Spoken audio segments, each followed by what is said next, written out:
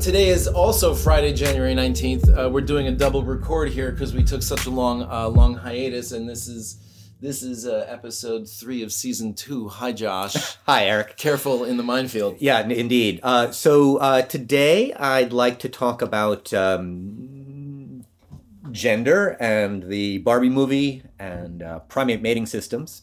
And originally I'd been thinking about talking about how the mating systems of the Great Apes influence modern gendered society.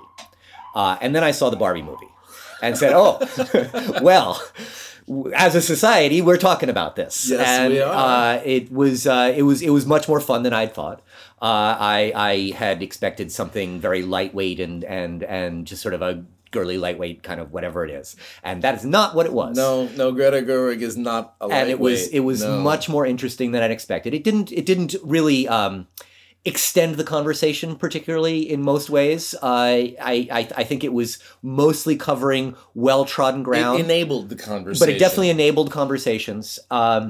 And what it really did was focus on gender stereotypes, which is a little bit different from what I was thinking about with the primate mating systems, which was sort of gendered society, gendered social relationships. And the Barbie movie was more focused on personal gender stereotypes. Like how you are as a person with a gender, and it's a little bit different, but I thought it would go well together since it was they're both roughly talking about the same topics. That at the end she actually becomes physically gendered, but she eventually has a vagina. Is that the same as gender? And that's sort of what's being explored the entire time. Yes, that is the issue, isn't it? Yes. And this is sort of where things become problematic, and there's an entire minefield, and it's difficult to talk about something that is linguistically a binary, and we now no longer live in a society that is defining gender in a binary terms necessarily. Yeah. The larger society certainly still does, but those of us who are progressively minded are realizing that that is a limiting way to look at the world. And it is what I would call overly determined, that things are too much one thing or another, and the world isn't really like that. And that a less determined set of genders in the world, I think actually reflects reality better than a purely binary one. And this is coming as a biologist. So, as a biologist, I understand that there are males and females, right? So we have this, perfect binary situation, but it is in no way really that, right? These are sets of behaviors and there are sets of physiology. There's an egg and there's a sperm. Exactly. And that's all right. And that's like hard fact physiology, binary, male, female. But there's many sort of intersex kind of things. These are rare. You can be XXY, XYY. We are not eggs or right. sperms. Right. We are people. So there's chromosomal differences, but it's well beyond that. So for example, my female dog acts like a female dog. I mean, that's a misnomer. Female dog is like dog means male, but whatever. My bitch is a female, and she acts like a female dog because that's how they do. They squat to pee, and they will lower their hind end submissively. That's a female behavior. But if I lie on the ground, suddenly she acts in a much more masculine way and starts trying to hump my head. This is a male activity. Female dogs will sometimes raise their leg in a male activity. So the actual behaviors for animals are much less fixed than we normally think of them. And that they're somewhat dependent and society influenced. So, for example, hyenas. The way we interpret them are societal. No. These,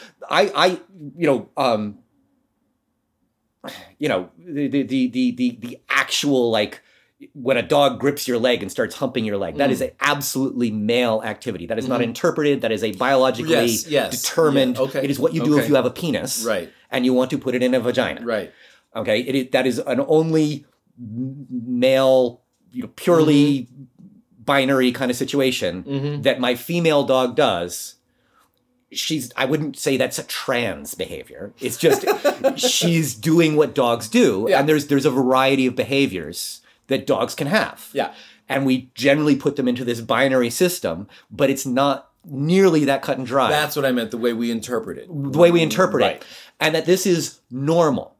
That these kind of non-binary behaviors are normal.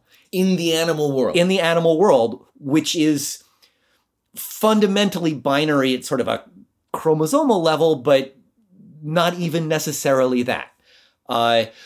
For example, when there are dizygotic twins and one is male and one is female, not only are there hormonal influences, each twin on each other in the uterus, but they have found Y chromosomes in the brain of the mother.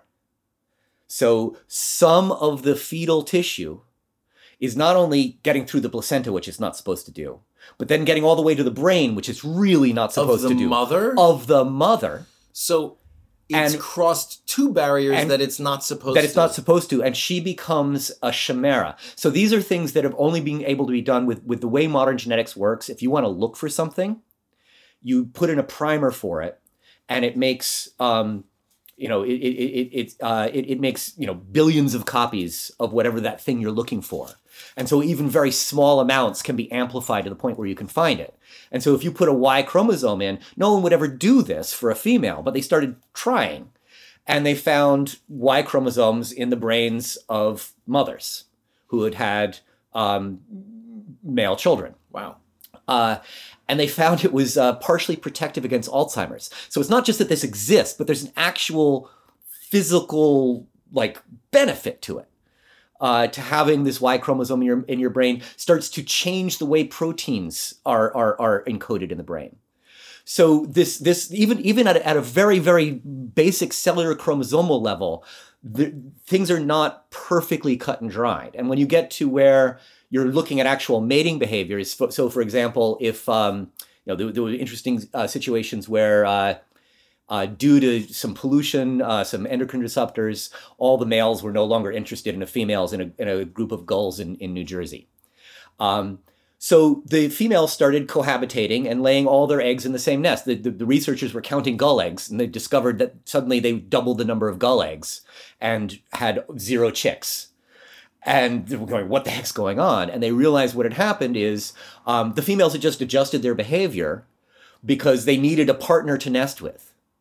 Right. It didn't work out biologically for them, but it satisfied their behavioral needs. Now they had a partner to nest with. So there's a ton of flexibility at essentially every level within the biological world. And gender is both biologically and societally determined and evolutionarily determined, but it's not fixed. It tends to be binary, but there's a lot of gray areas and movement within it. So, for example, hyenas. The female hyena is the dominant member of her group of hyenas. Her pack, I would call it. Don't know really. Cats have prides. Mm-hmm. Wolves have packs. Hyenas are sort of halfway in between the two. We'll call it a pack. Okay. I think it's a pack of hyenas. All right. She not only has stereotypical male behaviors, but actually develops what's called a pseudopenis. It looks like a penis and looks like a scrotum, just from her own anatomy has now formed this thing that looks like one. So when she goes and dominates the other hyenas, she's going to mount them and press against them with her pseudopenis and act like a male. And so this is part of her whole dominance display. It's part of her dominance behavior. So sex and gender is not always about reproduction. It's also about dominance relationships. It's about position in a hierarchy and relationships.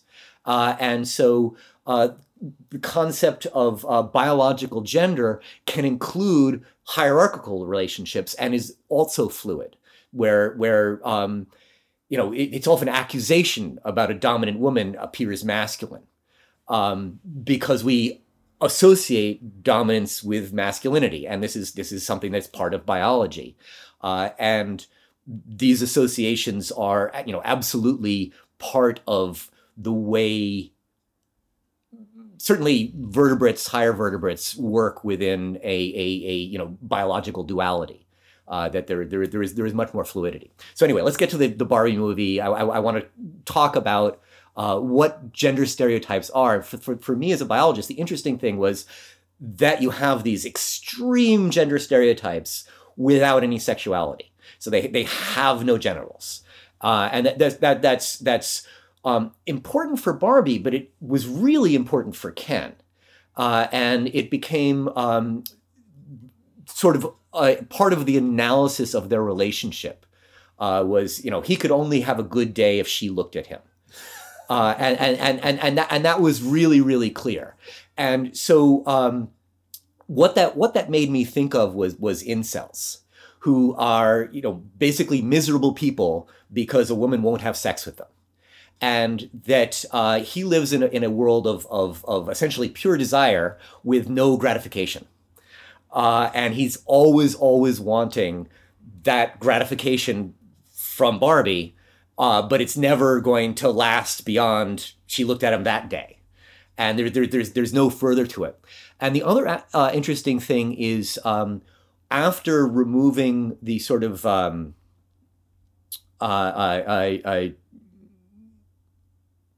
sexual male-female relationship aspects, he started looking really gay in a way that friends of mine, when they saw the movie before me, said, "Look, as a gay man, this is really interesting to me." And that the people were talking about the feminism aspects of the Barbie movie, but there was a whole nother level which wasn't being talked about, and that so my neighbor was saying, you should watch this and look for this when you see it, and I found it really interesting, so that when they go into the real world, Ken and Barbie are both having people look at them. It makes Ken happy and it makes Barbie uncomfortable. And Ken mentions, yes, it's men.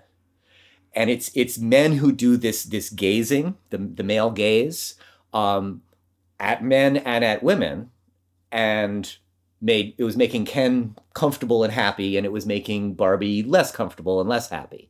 So it was really interesting to see almost like a Greek take on homosexuality as a manly relationship between men in a manly way. Mm-hmm. That this was an ultimate manly dominant kind of way. So that suddenly the pinks and the fuchsias in his costume were bright and assertive, and not how we normally think of homosexuality as being feminine. Male homosexual is seen as being somehow lesser because they're more feminine, and this is seen as lesser. And he was saying, no, I am the ultimate man. And so when they went back to Barbie Land and he took over as relationships between men didn't need women anymore, entirely left them out. It seemed very much like the way the martial spirit of Greece would have taken these things. Fascinating. Women just lower your manliness, and so we don't need them. And so what are we going to do? We're going to have a giant non-lethal fight with each other where we wrestle around on the ground, and this is great. And it seemed like paradise. They seemed really happy doing that. And you can see the sort of incel paradise in some ways of you don't need sex. You just need men, and there's everything you need is there. And it was just a very interesting take on how genders are derived, the way we think about gender. I don't really have a larger point to that. It was just something I was observing that the movie was covering that hasn't been discussed much, and the aspects of the difficulties with are you trying too hard to be pretty? Are you pretty? Are you not pretty? All of these things that women deal with on a daily basis was covered, I think, very well, and shown by the Barbie movie. what was happening to Ken, I don't think has been as well described. There are some people who describe the entire movie as too binary. But I start to wonder about that, because by removing sex and just dealing with gender stereotypes, you start being able to have stereotypes not be attached to sex. And so you can move stereotypes around and as costumes that dolls can wear, essentially. And so it actually undercuts the binary system in a certain way. It's fascinating. And they moved through every single costume. Every single costume. Showed everyone. Yeah. Magic earring Ken. It was delightful. The whole thing. So I found it interesting in both defining and undermining gender stereotypes, and a discussion of, as I was saying, personal stereotypes. What I've been doing, looking at evolutionary history, like deep evolutionary history, is how gendered societies form. In the Great Apes, there are different ways that groups of great apes can form. And they involve males and females. And they usually have a dominant male and then some sort of groups of females. But there's one group of great apes that has monogamy. They do not have a dominant male. They have a male and female who are just together. These are the gibbons. The male is not larger than the female. They're the same size. And it has to do with their resources. So their resources are distributed all throughout the forest. There's no way to defend them because they're not located in a particular place. And there's a small amount of fruit in each tree. So when you get to the tree, you just eat the fruit. If there's another gibbon in the tree, you don't worry about it. And then you move on to the next tree. That resource is going to be depleted before it's worth defending. And so they don't need large groups. They have relatively small families, so it's basically a nuclear family, male and a female, and then a few juveniles moving with them in a group, and that's it. Interestingly, when I was in Java, when we went to Pangandaran, went to this forest there where they had the siamang, which are a kind of gibbon, and these siamang had access to the garbage dump. Again, just like the gibbons. Garbage dump. Here we dump it. Here it's always a garbage Well, dump. it changes the amount of resources in a society. And so for them, they weren't coming up with some sort of gibbon paradise because they were already in a relatively non-hierarchical society. What they had now was a defendable resource. Right. And so instead of just these 2 gibbons and a couple of juveniles, I saw troops of 20, 30 gibbons. It would be really interesting to see if they are starting to make hierarchies in this defendable resource. How is it working? I didn't see any conflict between them. Do you think that defendable resource is still there? Is that garbage dump still a garbage dump? Knowing Indonesia, yes, probably. That might be worth going back to take a look. It would be a place to do a really interesting study because there's the garbage cans that you throw your garbage in right before or right after you leave the forest. And so it's just the garbage cans right there, and then a couple other. It's not a major garbage dump. It's just sort of like garbage. So if there's any tourists going in and out, it tends to accumulate there, and they don't always make it into the cans. So there's a bunch of like bags and things, and there's strewn stuff, and they have access to it. But it's enough for 20 to 30 gibbons, you think? That's what I saw. I saw a troop that should not have existed, and I couldn't make out the hierarchies, but I'm sure if you spent some time there, and it'll be a lovely place to go. There's great hotels right there. Definitely recommended to do this study. Where? Pangandaran, Indonesia. Oh, it was in Pangandaran. Okay. Yeah. Okay, Gret's great. Yeah. Love that town. You love that town, and great place to do a study. Anyway, there's this study waiting to go on a given society that has never been seen before. So anyway, resources are essentially what determines the kind of society that then grows up. So I was giving the example of the gibbons with monogamy because they don't defend a particular set of resources. They just sort of travel around the forest. As opposed to this, let's say a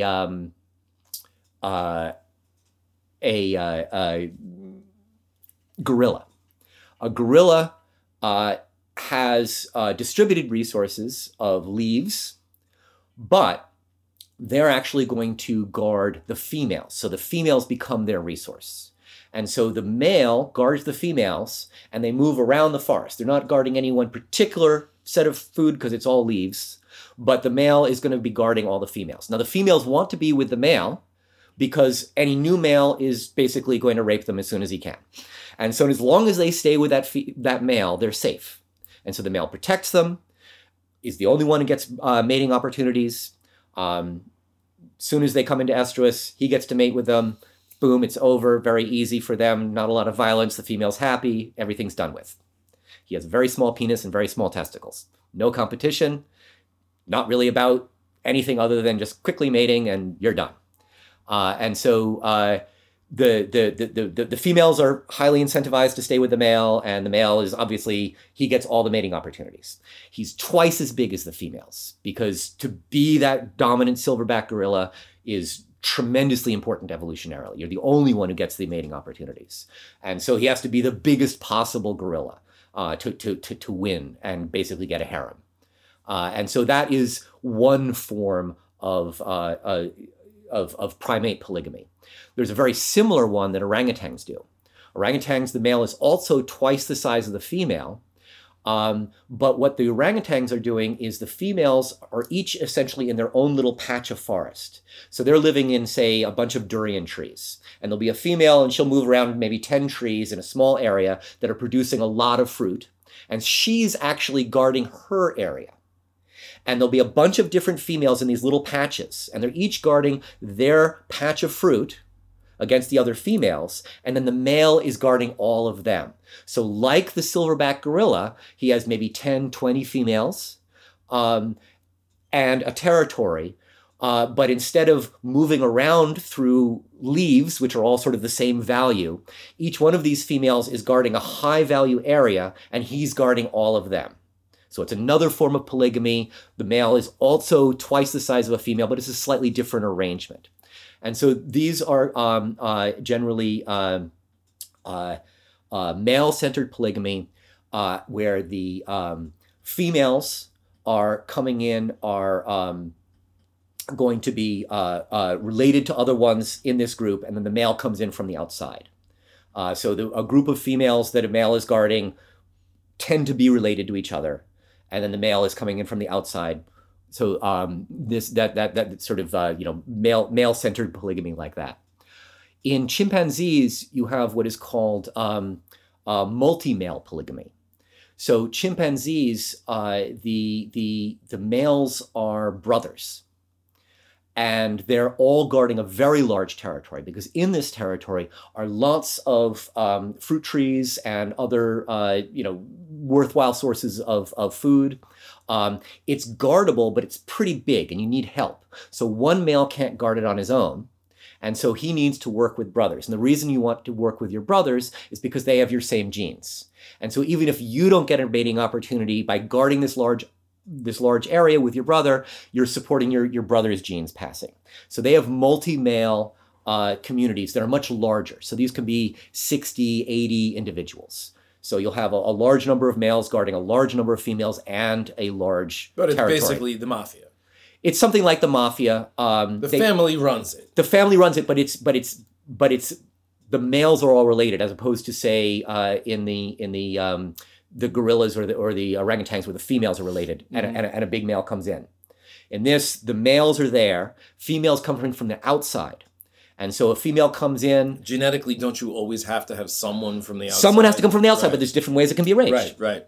And so in this case, the female comes from another troop, usually is going to be accepted in when she is reproductively ready. So she goes into estrus.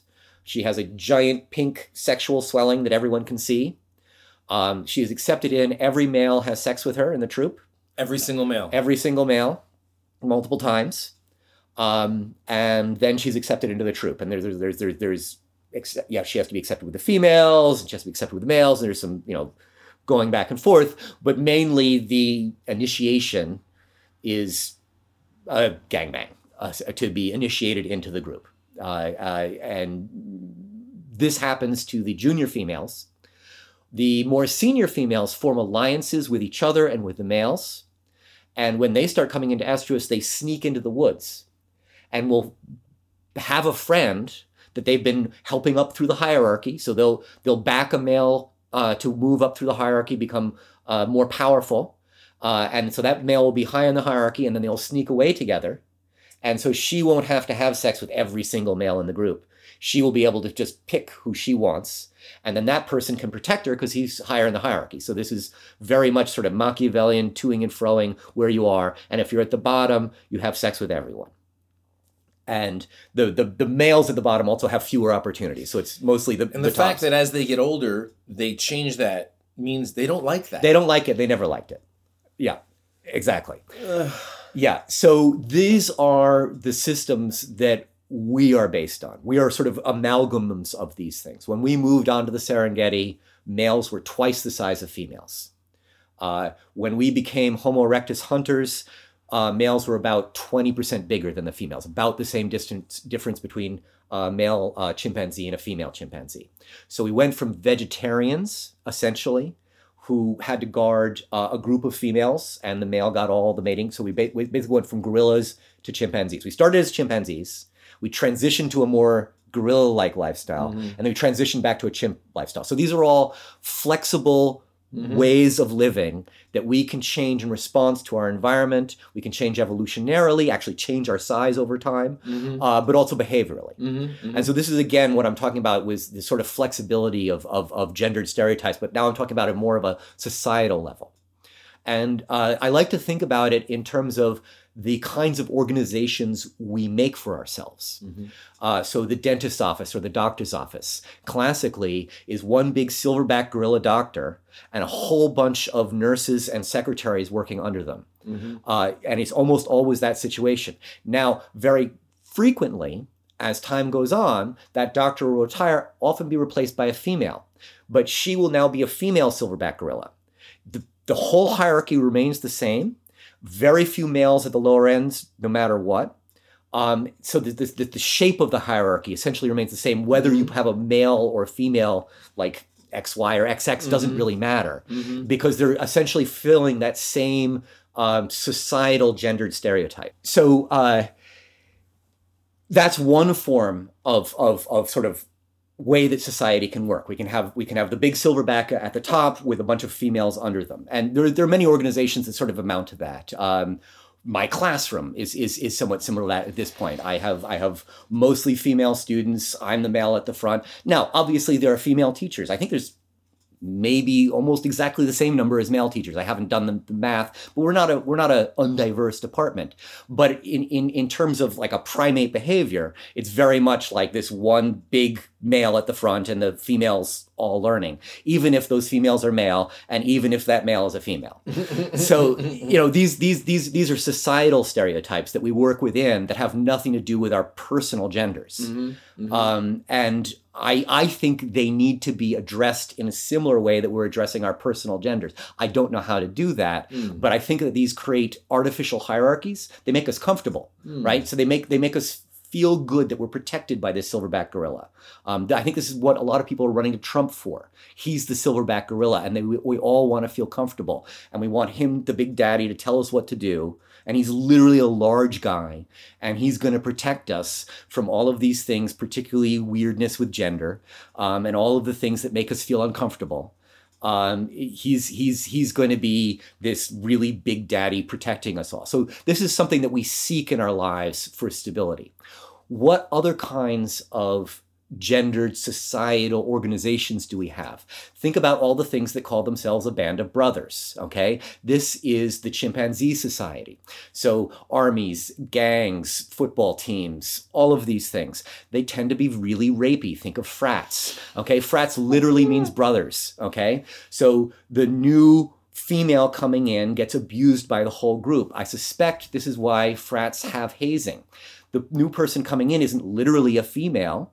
They're the new person. They're the pledge or whatever. But they're then abused by the entire group to make them part of the group. This is something that's very deep in our psychology, is the way we move into these brother groups. Brotherhoods. Yeah. So for example,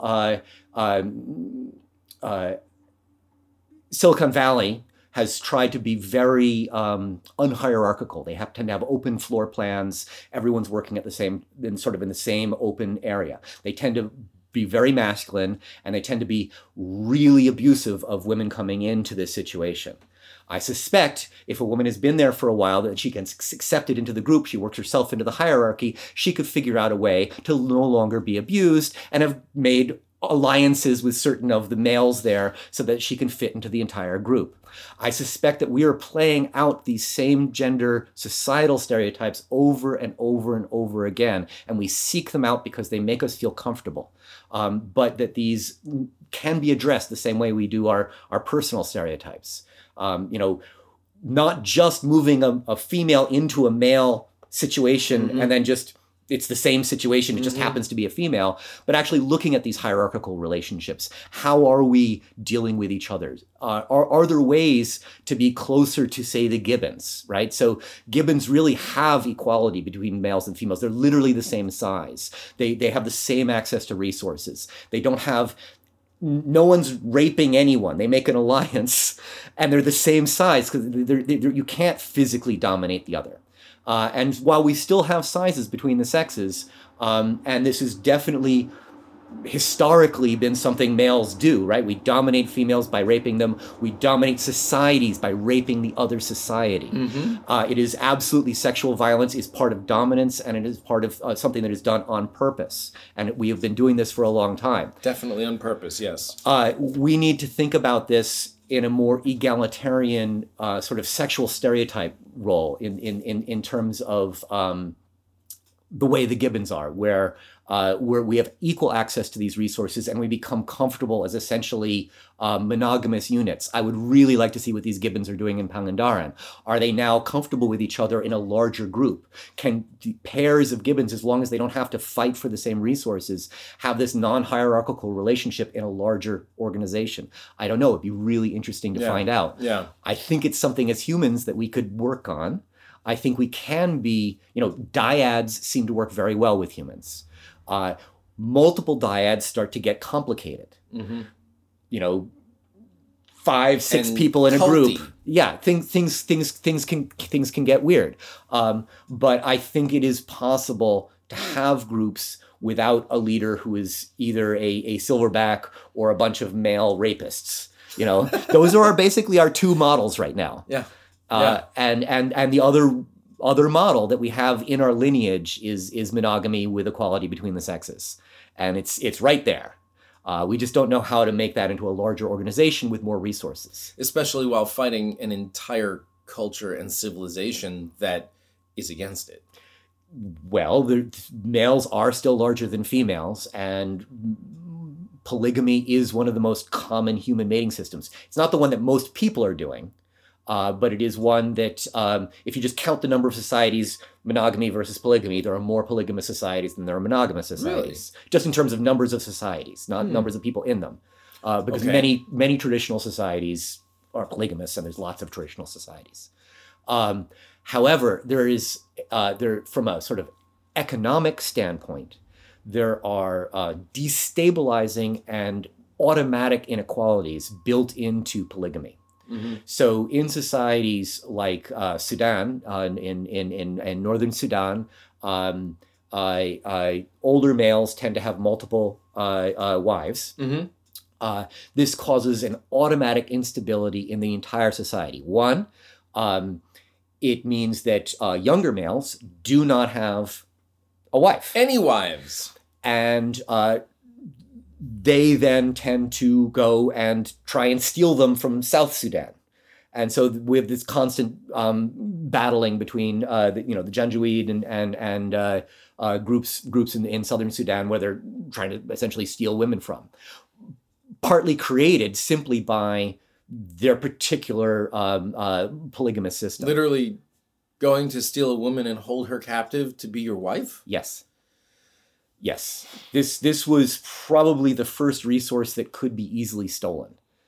So once you have farming, you can steal whole grain silos. But before farming, the main source of conflict would have been stealing women. And you see that in pre-farming societies still. And it's a destabilizing factor. As soon as you have polygamy, you have young men who either need to be killed or find a wife, so they might as well go fight for one. Yeah. And so that's what a lot of human history has been. And it's you could imagine groups of young men working together like brothers to go bring wives in, or you could imagine one really strong one going and getting a bunch of females. It's usually within a group. The strong one gets the females from the group, and it's usually a group of young men working together to go to depose that to go to another group and steal their women. Yes, and so that group of young men working together tends to go with a chimp model. Tends to be rapey and tends to be brothers and related, right? And the model for within the society tends to be the king.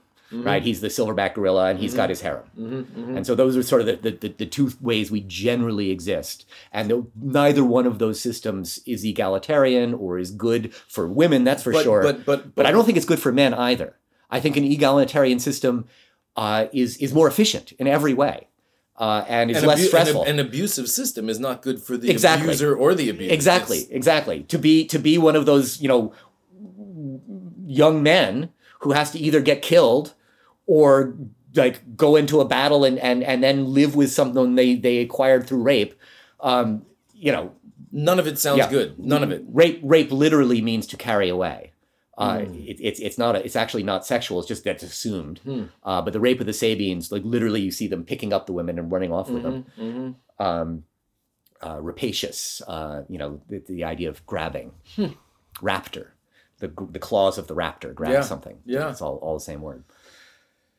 Anyway, I just wanted to talk a little bit about sort of our deep history and relate it to the personal sexual stereotypes within Barbie, and then talk about societal ones. And you say that the possible seeds for change are also in our evolutionary history. Absolutely, they are. What was the prior podcast where we discussed the other garbage dump?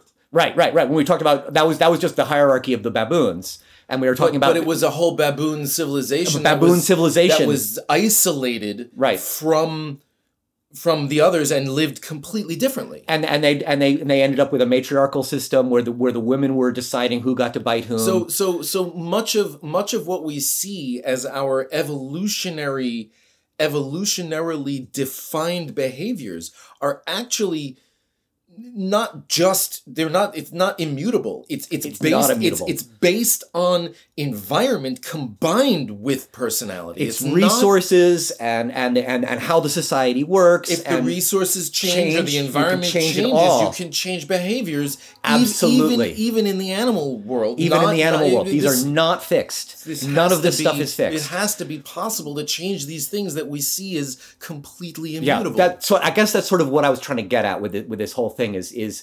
how we're now exploring changing personal stereotypical gender behavior. We need to do this at a societal level and understand how we're doing these things. But what you're talking about is that to be able to have a completely different societal mode of behavior, we need to somehow change our environment or change something fundamental in the things that we're reacting to and have to live with. Well, we have changed our environment. We women started going to work. They have access to all the resources. We're not fighting for women. That's not how you get a woman. You don't need to be bigger than the other men anymore. Being bigger than women is not the only way you have sex with them. So we really have changed our environment, and we can change, and we've moved more towards monogamy, right? Yeah. So in many ways, we're moving towards a more Gibbon-like society, but we tend to do it at the individual level. We form these little dyads, we form nuclear families. We need to think about this on the larger societal levels. But I love the message of almost every episode that we've done is that we need to understand evolution to understand why sometimes we do things that seem against our best interest because of evolution. But what you're saying here is that evolution also can show us a path to be different. These are flexible behaviors, Yeah. absolutely. Yeah. And what seems to be written in stone is not and never has been. That's great. Yeah. Yeah. Yeah. That's a lovely message. Thank you, Josh. Thank you.